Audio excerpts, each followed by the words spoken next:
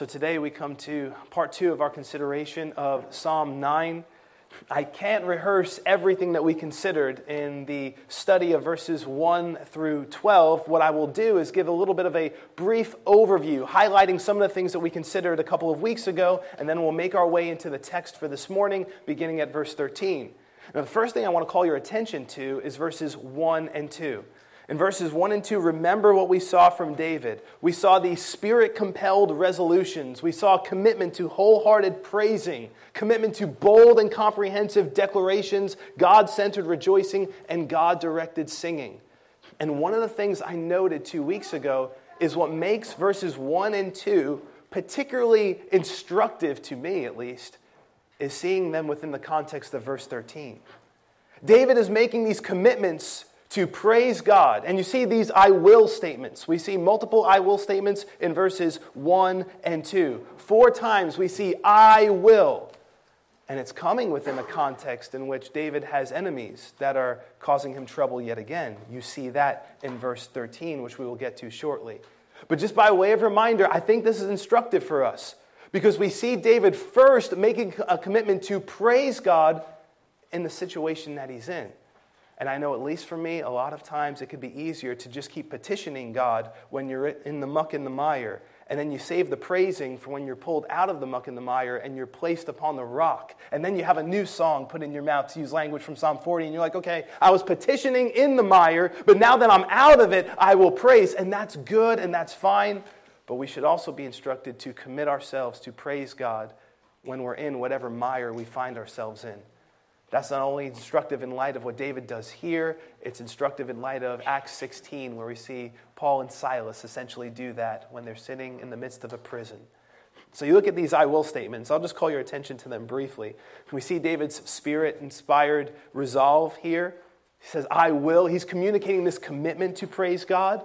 He's communicating that he's going to praise God with a whole heart. That's the second thing that we called attention to a couple weeks ago. He didn't want to give God half-hearted praising. He committed by the grace of God to give God wholehearted praising. And one of the ways that we could avoid giving God half-hearted praising is knowing our proclivity to do so. And if you know that you're kind of prone to do that, being on the alert for it is one way to avoid it. Third thing that we noted a couple of weeks ago is David's commitment to declare God's marvelous works. He wanted to let other people know about what God had done. And that's something I think is a great takeaway for us to be aware of.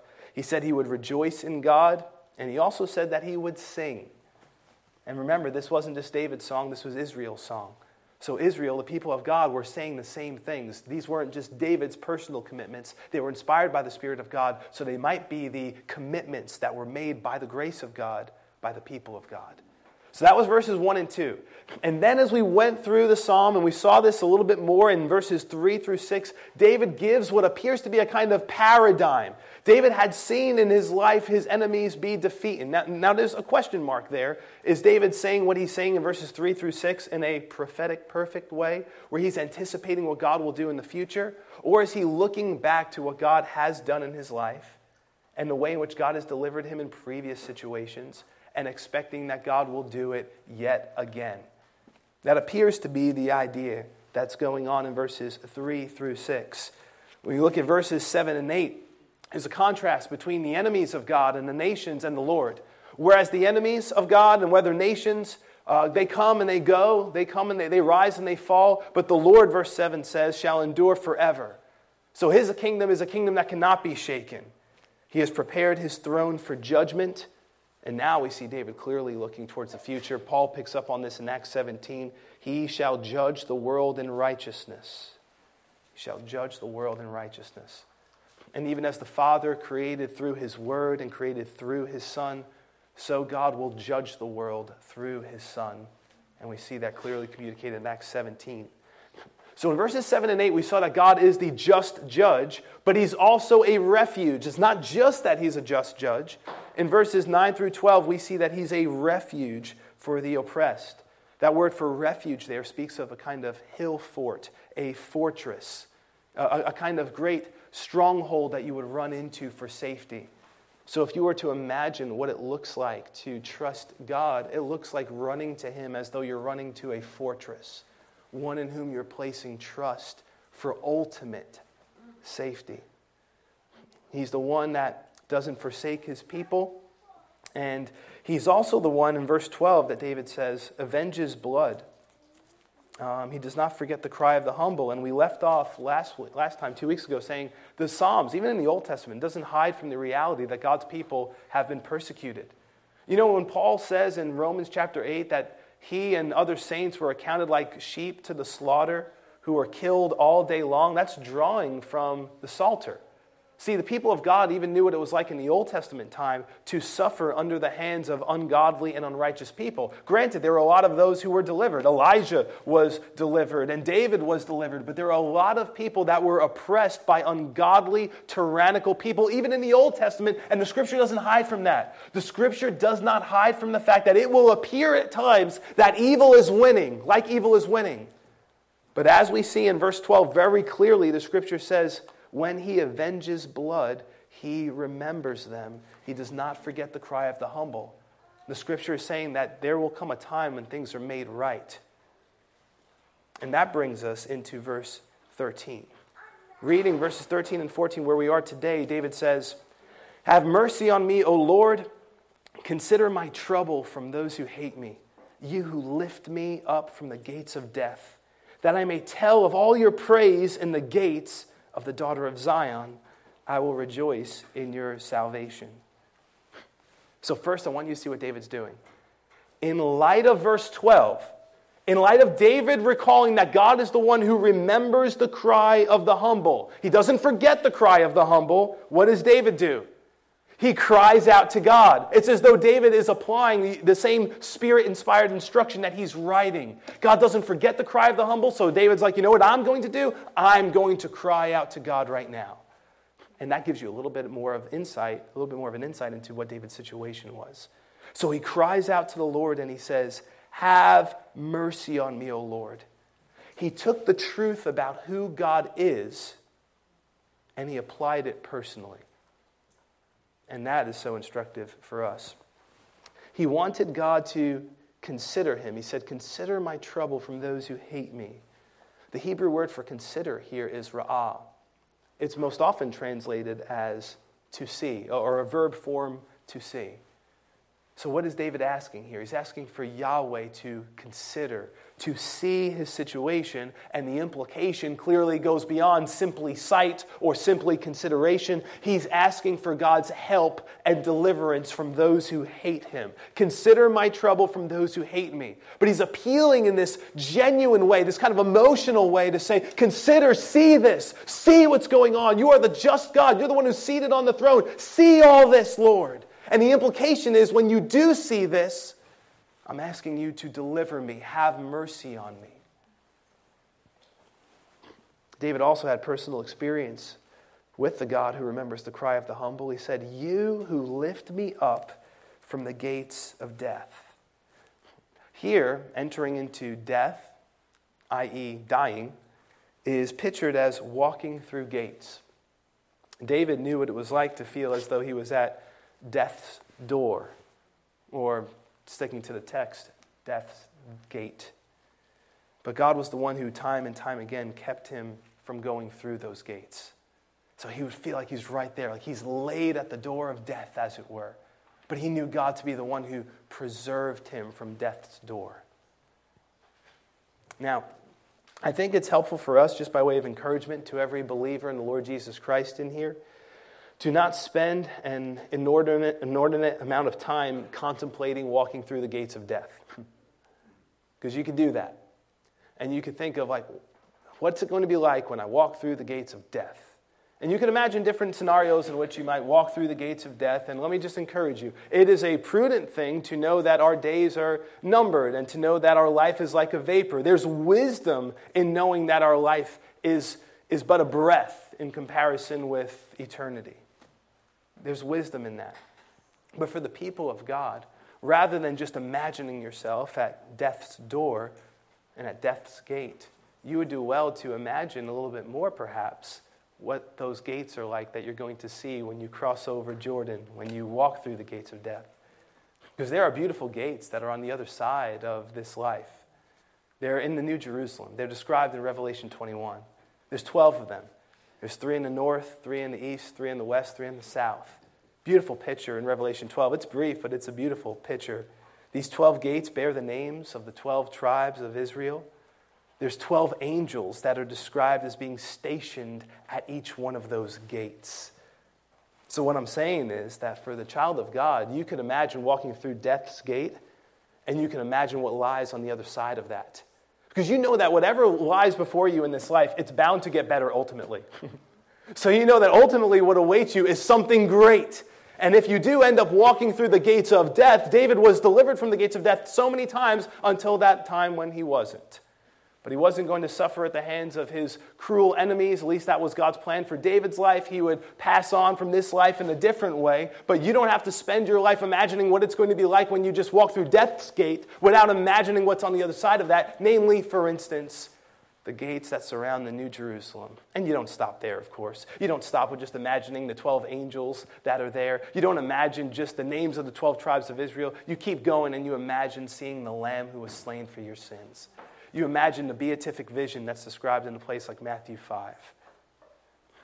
So one day, the people of God will be lifted from death's gate, and it will be passed through it. They will pass through it to see the beauty of the gates of the heavenly city. Now back to the text. The reason for this deliverance, at least the reason why David is pursuing it, is found in verse 14. That I may tell of all your praise in the gates of the daughter of Zion. I will rejoice in your salvation. A few things to note here, okay? Look at the text, verse 14.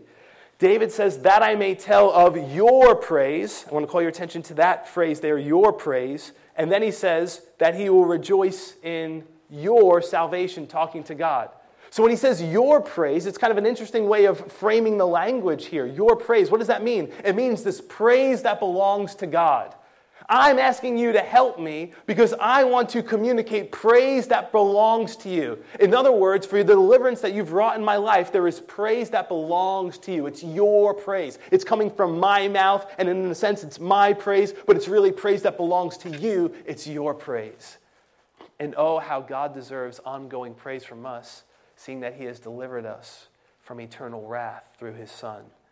We could say for the rest of our lives, into all of eternity, there is praise that belongs to God. I want to give you your praise for your ultimate act of deliverance in my life. And then he says, I will rejoice in your salvation. Well, same kind of idea here, a little bit of a different nuance, but it's the salvation that God gives. It's the salvation that he brings. This wasn't David's own salvation. This wasn't the salvation of David's mighty men or David's own ingenuity. This was God's salvation. So David is asking, and watch this is the motivation. Have mercy on me, you who lift me up from the gates of death. Have mercy on me. This is the reason why. I want to declare the praise that belongs to you. That's why I want you to deliver me. I want to communicate my praise publicly. I want to rejoice in you publicly, God of my salvation. Now, I think this is a good check for all of us. When you're asking for God to deliver you from whatever you're asking God to deliver you from, why are you asking for that deliverance? Because I want to get out of the situation. Because I don't want to feel the way I felt. Because I don't want to go through what I'm going through. Well, I want to encourage you, even though those things may be legitimate, you want to have a reason that's far greater than those things. And the reason that you want to have is so that God might get glory in one way or another, so that you might praise him publicly. Again, this wasn't intended just to be David's song. This was intended to be Israel's song.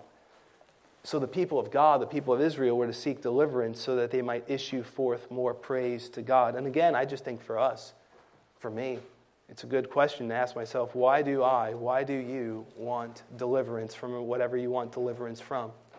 It's not that lesser reasons are intrinsically sinful, but our primary desire is for God to be glorified. And David models that so well here.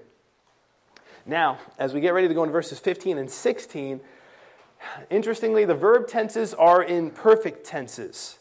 It seems, and this seems to be the consensus of at least quite a few commentators that I've read with respect to these passages, that these are prophetic perfects. That David is looking ahead at the judgment that God will have rendered upon the nations. But note, however, it's also possible that David is looking back once again to see how God has acted in history, and that pattern in the past paves the way for the expectation of what God will do in the future. So you got certain tenses used here, different tenses used in verse 17. But let's look at the text and we'll see what we could gather from it. The nations have sunk down in the pit which they made. In the net which they hid, their own foot is caught. The Lord is known by the judgment he executes. The wicked is snared in the work of his own hands. Meditation, Selah. Now, one of the things that you may know if you're familiar with basketball is that sometimes if you have like one player who's really good and he's playing, against adversaries that he knows he can beat, there might be something when it comes down to point game, when there's just one more basket that's needed to win a game, where the person who has the ball and has dominated the opposition might say something like this to the opponent: "How do you want to lose?" So they're dribbling the ball and saying, like, "How do you want it? Do you want me to dribble to the rim? Do you want me to kind of step back and do like a jump shot? Do you want me to dribble and do like a pull-up shot?" And the idea is that the soon-to-be victorious player is basically saying, there are so many ways that I could defeat you. It's an easy thing. How do you want to lose? That's kind of the sense I get when I read this text. Because as it relates to God's enemies, there's so many ways in which God can defeat his enemies, and we just see one of them here. While there are so many means at God's disposal to defeat his enemies, one of the ones that he so often uses is the enemy's own means of trying to defeat the people of God. And he uses those means as a means to bring about their own defeat. Look at verse 15. The nations have sunk down in the pit which they made. In the net which they hid, their own foot is caught. So the metaphors describe the way in which that these nations, and likely this has most immediate application to the surrounding nations that had opposed David at one time or another. That would be an immediate application of this, we would think. So they set the traps, and it doesn't matter how well that they plan to set the traps. They dig the pit, but only to fall into it themselves. The nations hid the net, and it's used by God to catch their own feet. So note, it doesn't matter how well dug out the pit was or how carefully laid the trap was. Yahweh purposed to thwart them through their own schemes. It's interesting. One of the many reasons why those who pursue an unrepentant wickedness should fear to do so is because God, the God of the universe, may use the wickedness of the wicked to be their very own undoing. If there's a reason to desist in unrepentant wickedness, especially in light of this context when other people are on the end of that wickedness and suffering on the other end of that, one of the reasons to stop and desist is the fear that Almighty God might use that very wickedness to be their own undoing. In verse 16, the scripture says, "The Lord is known by the judgment he executes. The wicked is snared in the work of his own hands." I see this in at least two ways. The Lord is known by the judgment he executes. One of the ways I think that's to be understood here is in this regard. God is the one. Who but God can do this? God is the one who could use the proverbial punches that the enemy throws to make sure that they hit themselves in the process. Could you imagine that? Just imagine. As I was driving here this morning, I was just imagining being in like a boxing ring, facing an opponent who had the capability of making sure that every punch that I threw landed on myself. How do you beat such an opponent? What do? You swing harder? No, you don't swing harder, because if you swing harder, you're going to be on the receiving end of that hard swing. So what do? You surrender. Because the best way you could win is by escaping. Because the more you fight, the more you're ensuring your own destruction.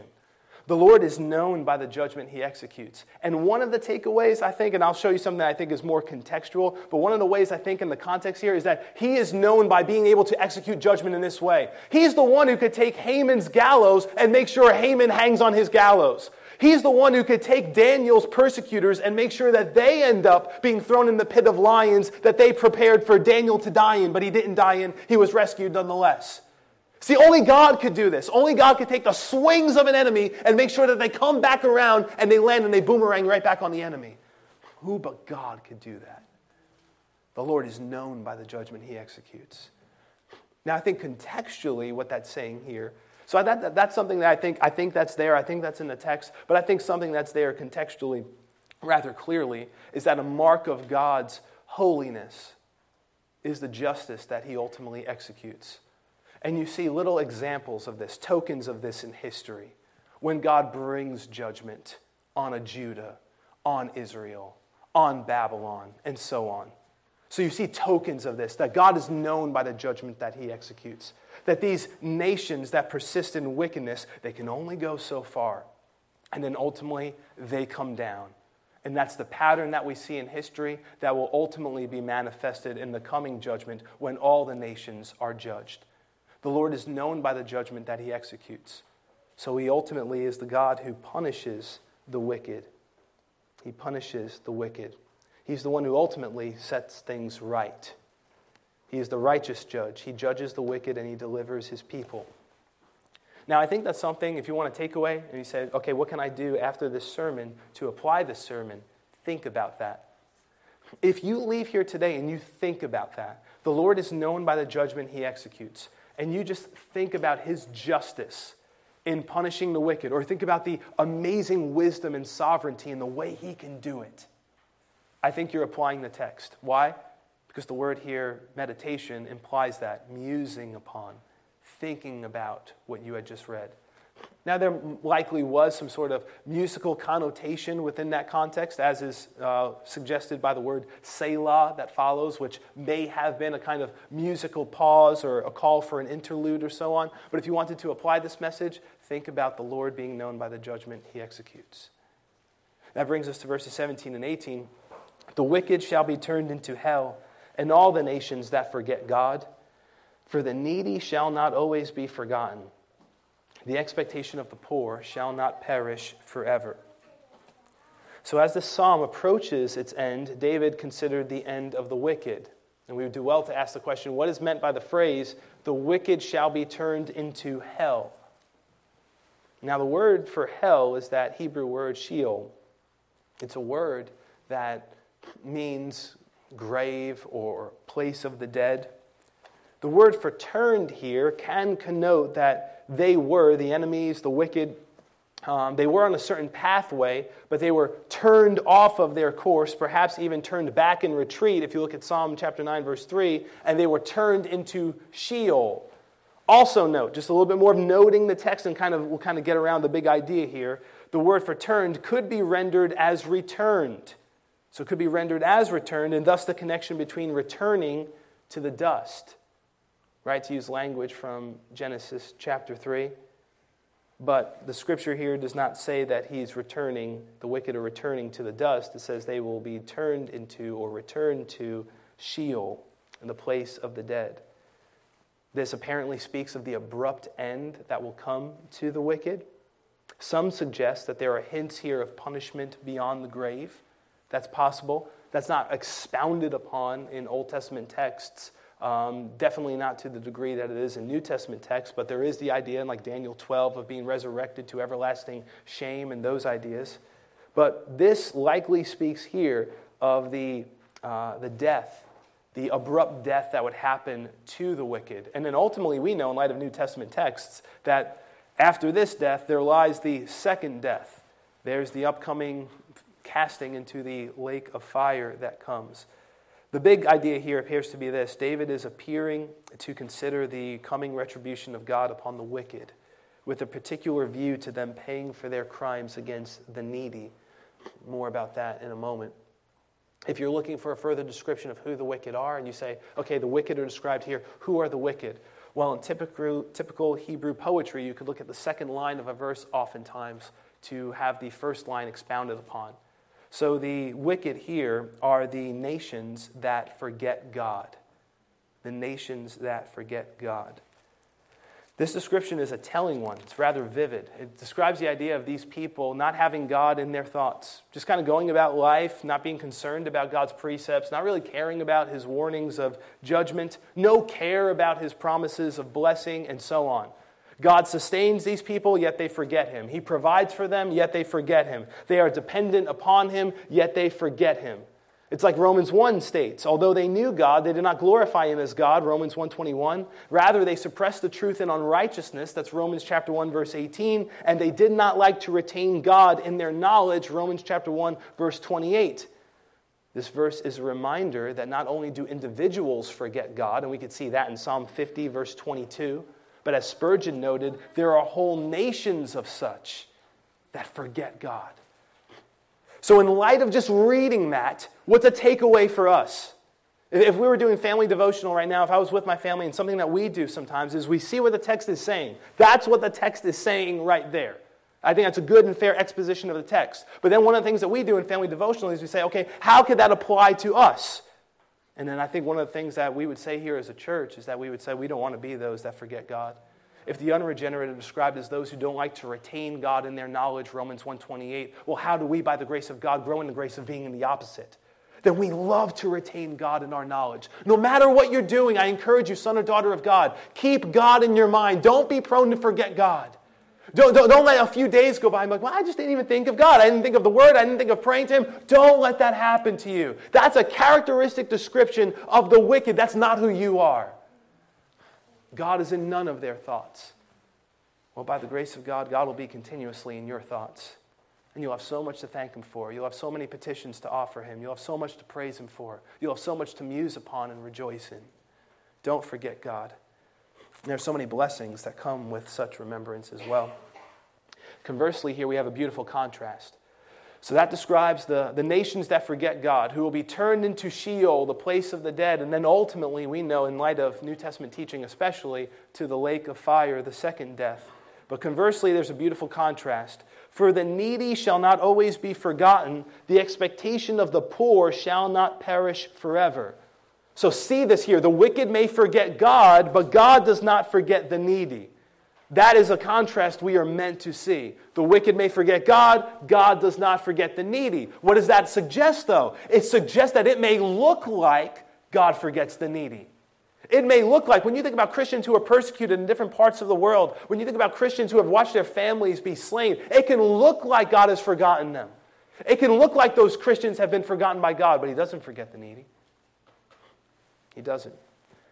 The wicked may forget God, but God doesn't forget the needy. Again, to kind of exegete the verse, the needy of the first half of verse 18 are the poor of the second half of verse 18. I do think the root words here, and this isn't always the case, but sometimes I think it's helpful, the root words of the Hebrew words that are used here for the term needy and the poor, I think if you look at those root words, maybe we get a little bit more idea of what these people were going through, perhaps. Alec Mortier notes, for instance, that the Hebrew word for needy, it does mean, as if you would look it up, you would see it means to be in want or to be needy or poor, but it comes from a Hebrew word that means to be willing. As he notes here, used in a bad sense. Those who can be pushed around, the pliable, vulnerable to pressure from stronger interests. And in like manner, when you look at that word for poor, and you look at the root word for that, the root word for that speaks of being bowed down or afflicted, i.e. one who is made low through oppression. So David appears to be talking about how the people of God were suffering, even in David's day, and we see examples of this in 1 and 2 Samuel. Even in David's day, they were suffering at the hands of tyrannical and unrighteous rulers. They were vulnerable, they were taken advantage of, they were, in some cases, slaughtered, in some cases, killed.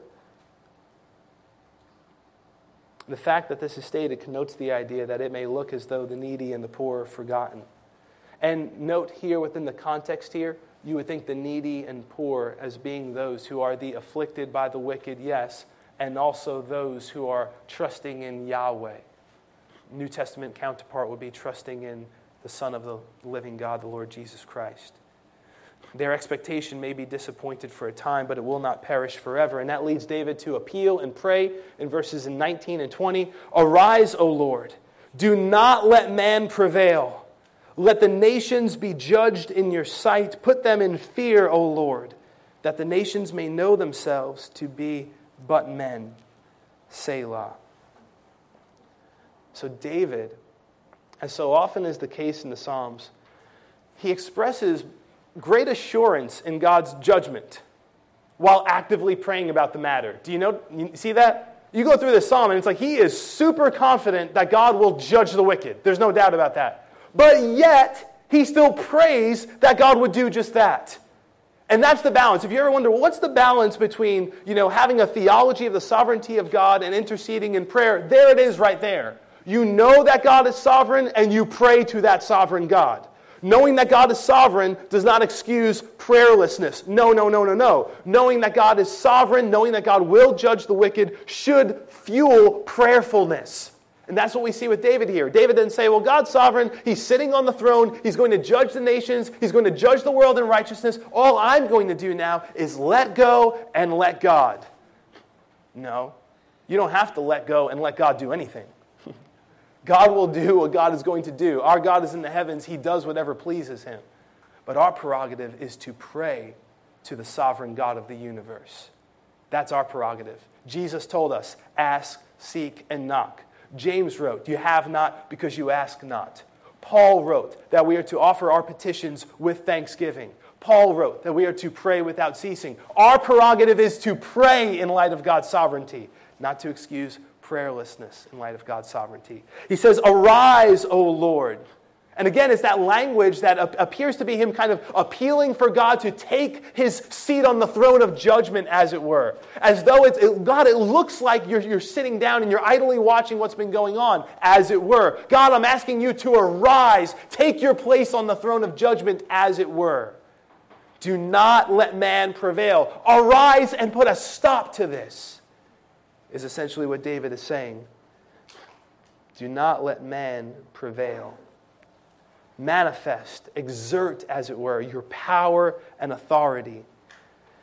Note that the word for man here, according to Derek Kidner, in both of these verses, is one which tends to emphasize his frailty. So the particular Hebrew word that's used here is a word that connotes the frailty of man. When you think about even what we're seeing in our day, when you're seeing what different governments are doing, different leaders, whether it's in our land or across this world, it can look like such ones have such power. Well, I have the power to do this or the power to do that, the power to lock you down or lock you up or to do this or that. And it can look like they have such power. But it's a good reminder here that when compared with God's power and authority, every one of us, and even the most powerful of men, are but frail human beings who are dependent upon Almighty God for their very existence and next breath. When David prayed, let the nations be judged in your sight, put them in fear, O Lord. Yes, he was praying against the success of evil and the manifestation of God's righteousness against sin and wrath against sin. But he was, per the text, praying to the end that the nations might be humbled and instructed, that the nations may know themselves to be just men. So put them in fear. May there just be this terror that strikes them. We can think of ourselves praying that way and saying, Lord, may the fear of the Lord come upon them. May they know themselves to be just men. May they humble themselves. That they themselves are not in the seat of ultimate authority, but under ultimate authority. There's a timely verse, I think, for the world right now. Some places more than others. May they forsake the mindset of the man of sin, as described in 2 Thessalonians, who exalts himself over everything that is called God and worship. God can use his enemies. God can use a whole bunch of things to cause his enemies to be panic-stricken. If you want an example, you can look at 2 Kings chapter 7, verses 6 through 7. He caused the Syrians to hear the noises of chariots, horses, and the great army, which led to fear and flight. So when David says here, put them in terror, O Lord, God could do that in a whole bunch of ways.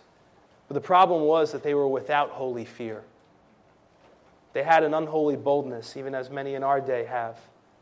When wicked men have power, they can often fancy themselves as majestic magistrates, as opposed to the language used in this text, mere men. The greatest magistrate is but a mere man or a mere woman. Not one in ultimate authority, but one who is under ultimate authority.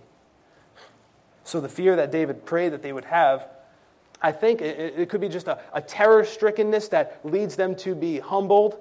The fear of the Lord that begins with wisdom, that goes hand in hand with humility. Proverbs 22, verse 4. Not realizing that one is a mere man goes hand in hand with the absence of the fear of the Lord. I close with saying this. If we were just to say, what can we learn from David right here? I think if you go back to the message from 2 weeks ago, there's so much to learn in this psalm. That's why it took 2 weeks to cover. There's so many takeaways for us as Christians. But right here, verses 19 and 20, what can we learn from David here? And I would say this. New Testament saints are not without the weapon that David employed in these verses. If the weapon of prayer seems strong in David's hands, right? Apparently it does. David's thinking, to handle all of these men and these nations, this is what I'm going to do. I'm going to pray to Yahweh. Do you not think it's strong in your hands? Has your theology of God's sovereignty led you to have such little hope in your own petitioning of the God of heaven and earth? And you have a wrong view of God's sovereignty. If God's sovereignty doesn't fuel your hopefulness in prayer, not your attempt to manipulate the God of the universe, oh no. But if it doesn't fuel your hopefulness in prayer, but it kind of fuels a kind of despondency, a kind of hopelessness, you have a bad understanding of God's sovereignty and how God uses the prayers of his people. David, you could look in this psalm alone as an example. He understood God's sovereignty in its past, present, and future sense. And yet he's calling on God, arise, arise. Do not let man prevail. So I think a takeaway for us is you may not know the will of God in a specific matter, but do you doubt his power? Do you think that he will indefinitely allow the wicked schemes of men and nations to go unchecked? I can assure you that he won't. And I can assure you that when they come to a halt and when they collapse in one way or another, God will have used the prayers of his people in part of his sovereign plan of bringing that about. You could look at the little horn of Daniel, and he may prevail for a time against the saints, but it's only for a time. You may look at the nations that wage war against the Lamb, but their waging of war is quickly put to an end. And the fear that is prayed for in a moment like this, in this text, will be realized in a place like Revelation chapter 18, when all of a sudden the fear of God comes upon people, and they know there's nowhere to escape. You can see that kind of idea in like Revelation 6 as well, the wrath of the Lamb, a kind of terror-strickenness. So I encourage you, sons and daughters of the living God, to pray. Pray. Perhaps pray more than you ever have before. Pray.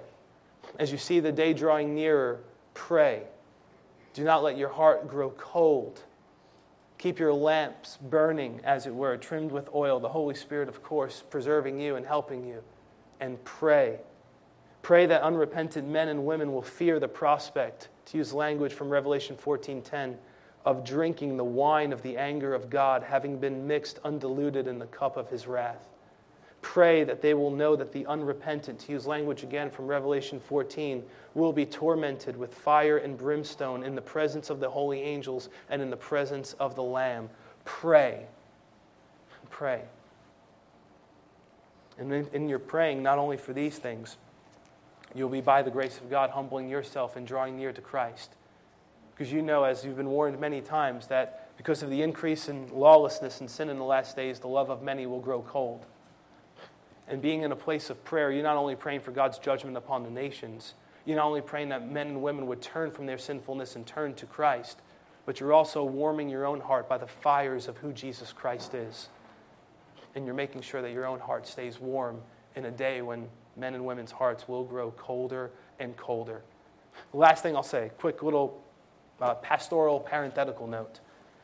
If you become increasingly intoxicated by what's going on in this world, and if you find yourself meditating on the evil and wickedness of men, don't be surprised if that's a means towards the end of your love growing cold.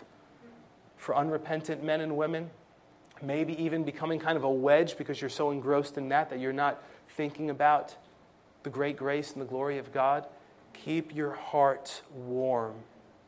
And if you go to that place of prayer, the Word of God right in front of you, God speaking to you not only publicly through the text at a time like this, but personally in your own prayer closet or by your own bed, in your own kitchen, wherever it might be. It's a way to just preserve, as it were, your own sensitivity to the Word of Christ. You are His sheep. You're going to hear His voice. But by the grace of God, put yourself in a position so that you could hear His voice personally and speak back your voice to Him personally as well. Let's pray. Father, I thank you that as we go through this psalm, we have seen so many ways in which David while praying for your judgment and looking at the ways in which you had in the past delivered the righteous from the wicked, and looking to the ways in which you would do it in his life and in the future, I thank you for the model here and the way in which that he wasn't engrossed with the nations, but there's a sense in which he was so engrossed with you. He committed himself by your grace to praise you, to worship you wholeheartedly, to declare who you were and your marvelous works. He said that those who know your name will put their trust in you. And I pray, Heavenly Father, for every person in this building, Lord, that they would, by the grace of God, draw near to you, that they would know your name better, as it were, and that they would trust in you even more. And that they would do what David said he would do, Lord. That they will and that we will, by your grace, give you wholehearted worship. Declare your marvelous works. That we will be engrossed with you. That we will have great confidence. Apparently, David had such great spirit-wrought confidence that even though he could see the needy and the poor from a human standpoint forgotten, even though he could see bloodshed that he knew would be remembered at a future time, he nonetheless knew that you were sovereign, that you sat on your throne, that you judge righteously.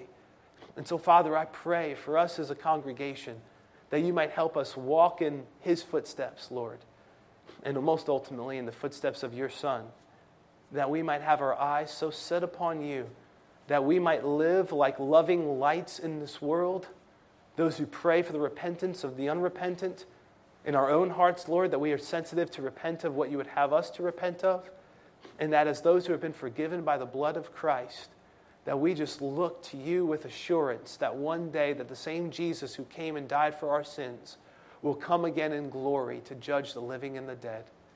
Father, may the faith of your people grow even stronger in these days, and may our love burn all the more brightly, Lord. I pray that among this assembly, Lord, that in these days that there would be, from your vantage point, just a noticeable growth in God-granted love, Lord. And may there be growth in God-oriented, God-directed trust and faith, Lord. We love you, and we pray these things for your glory and for the good of your people. In Jesus' name, amen.